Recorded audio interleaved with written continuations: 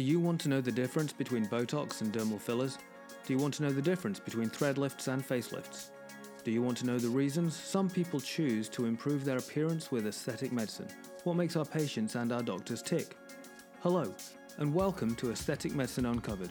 My name is Simon Ravichandran, and in this series of podcasts we will be talking about what aesthetic medicine actually is, the procedures that we offer, what we do, and why we do it.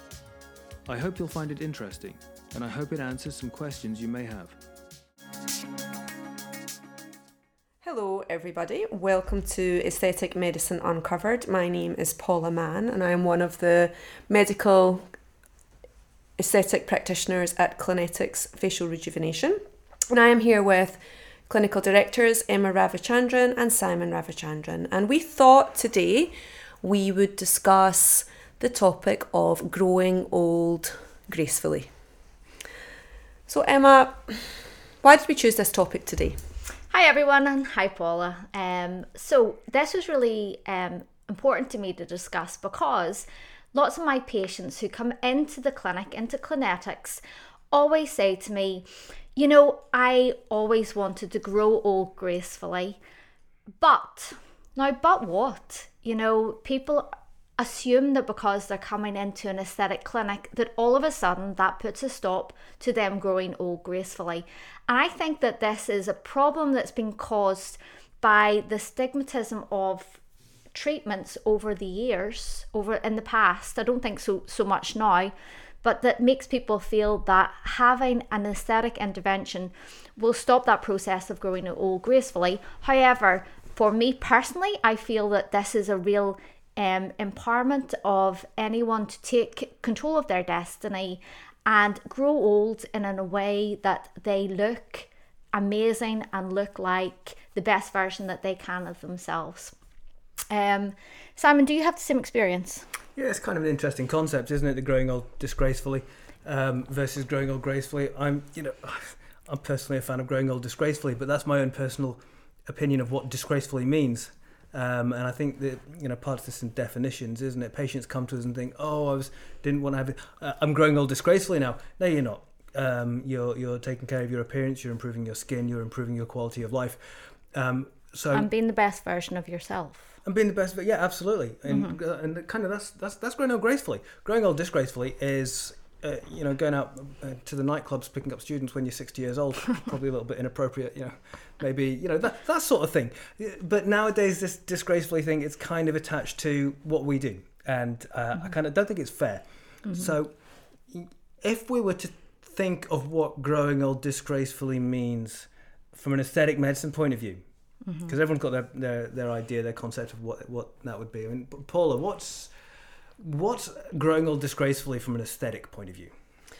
From an aesthetic point of view, I think most of us would agree that growing old disgracefully would be perhaps seeking out treatments or getting treatments which are obvious to other people, maybe trying to make changes in an attempt to look younger, to look better, but these treatments turn out not to fit in with their facial features. So that's bringing growing old disgracefully down to aesthetics specifically, I think. And I think that patients and people, I think the general public, will always have an idea of one person that they've seen, whether it's on the media or whether it's somebody that they know personally, that they can see that the treatments that they've had have had a negative influence on their appearance. So it hasn't made them look younger, or hasn't made them look better.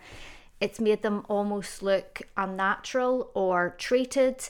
And I think that that's put a lot of people off getting treatments done. Whereas the beauty of aesthetic medicine as it stands today is that we can reverse the signs of aging to some extent, to replace volume that has been lost to some extent as well, and to treat lines and wrinkles in a way that these treatments should be absolutely invisible to other people that you've had anything done as well. And don't you find, Emma, that is quite often one of the first things patients say, listen, I really, really would like treatment, but don't make me look like such and such a celeb, or I don't want to look actually or try and look 20 years younger, and it puts them off for a long time because the feeling is that is the way they'll end up, distorted or unnatural or something like that, and that is not the ethos of most practices. So growing old disgracefully then, it's like my original interpretation of growing old disgracefully, but from an aesthetic point of view, instead of acting like you're 20 when you're 40, 50, 60, it's trying to look like you are. So a 60-year-old trying to make themselves look like they're a 20-year-old or a 30-year-old. I think that was more in vogue, very common maybe 20 years ago when, you know, the limits of plastic surgery and non-surgical aesthetic medicine were kind of not known at that point. So it really was a point of that quest for eternal youth, looking in your 20s your whole life. And of course, this is immediately obvious, isn't it, to anyone who sees a patient like this.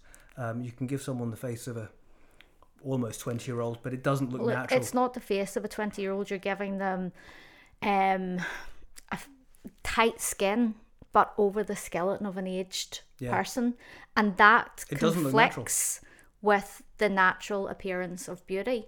And I think that many, like maybe 20, 30 years ago, the only option that people had was to go for a full facelift. And at that time, medical practitioners did not appreciate the anatomy of the face and the aesthetic treatments at that point. Therefore, they were literally just tightening the skin and lifting the skin into a more elevated position, and that was given that kind of artificial look. Whereas now we really appreciate that you have to treat the skin and you have to retain the fat volume within different fat compartments and keep the skin suspended because of volumizing the appropriate areas of the face, instead of doing this, cutting the skin and stretching the skin. And one of the things that we all do in the clinic as well as medics is we spend a long time talking to patients before we've even done any treatments. And one of the reasons that I think that's so important is because how people perceive us and how we perceive ourselves in terms of beauty or attractiveness isn't just about how we look, and it's about people's personality as well. So what treatments might suit one person and their personality and their lifestyle are not going to suit another. And having all these different options might just be the right thing for a particular person. So what things can we do to help our patients grow old gracefully? There's such a spectrum, isn't there? There's the botulinum toxin treatments, there's the dermal filler treatments, we have thread lifting, we have skin treatments, we've got all the treatments which the energy-based treatments which will tighten the skins that have become very in vogue recently as well. So as you said, there's like such a plethora of treatments that are now available to patients, and actually just doing small amounts of treatments will actually add up to make a really massive result, a really massive natural result, and not lots and lots of one individual treatment which can throw that natural look into discord. There's not a question of just doing a treatment. It's like, what's the treatment that's going to work for me? There isn't one. It's an issue of choosing the correct selection of treatments and applying them in the right way to give the graceful result as opposed to the disgraceful result. This is nice. I like the concept of disgraceful aesthetics. So a disgraceful aesthetic is where you're using perhaps the right treatment but too much of it, or repeatedly, or in the wrong place. So a disgraceful treatment would be overfilled lips, big cheeks, something that makes the face look artificial. Not an anti-aging treatment, but a zone treatment, and a treatment of an area or a zone in the face, and it's just overdone, whilst the rest of the face and the skeleton ages, whilst the cheeks get bigger and bigger and bigger. Then you've got a disgraceful outcome. So a graceful aesthetic is the correct application of the correct amount of the correct treatment for the correct patient. That's quite a lot of corrects. That's quite hard. Mm-hmm. And also letting our patients feel that they have the information so they're confident enough to choose, because that might just be for somebody some good at-home skincare, which makes them look really healthy and therefore makes them feel better. Or it might be everything in between, heading towards surgeries. You know, everything. There's something for everybody, and it certainly isn't, you know, the way we started the conversation, is you're not doing yourself a disservice by taking those steps to do something. You know, I think we change that opinion. Yeah, I think that the opinion does need to be changed. I think that growing old gracefully is having the confidence, having the self-confidence, having the self-awareness that you look good and that you feel good, to be able to totally 100% enjoy and live your life. So actually, I feel that having these treatments, if it's appropriate for you, and it's not appropriate for everyone, but if there's something that almost liberates you from any feeling of being held back, then I think that that's got to be positive, and that's got to add to the ability for you to grow old gracefully. This podcast is produced by the Clinetics Group, Scotland's leading multi-award winning aesthetic medical clinics.